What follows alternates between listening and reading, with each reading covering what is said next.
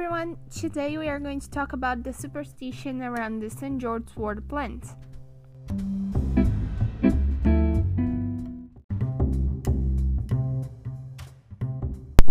The St. George Wort plant in Brazil is considered by the superstitious people as a protection object and not only for decorative purposes.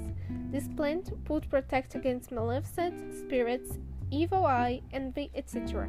Because this plant has leaves with thin shape and a point in their ends that people believe can prevent against the maleficent souls scanning the evil. However, I have a real fact to share with my remarkable audience. In my neighborhood, there is a hairdresser. In front of it, there was a pair of St. George's Wort big and expensive vases. This fact is very interesting. One overnight, thieves have stolen the pair of vases which were stuck to the floor with cement. Here is the proof that it doesn't prevent you from the harmful things caused by alive people. I strongly recommend you, irrespective of whether you have a St. George's Wort vase, be vigilant and take care of your things.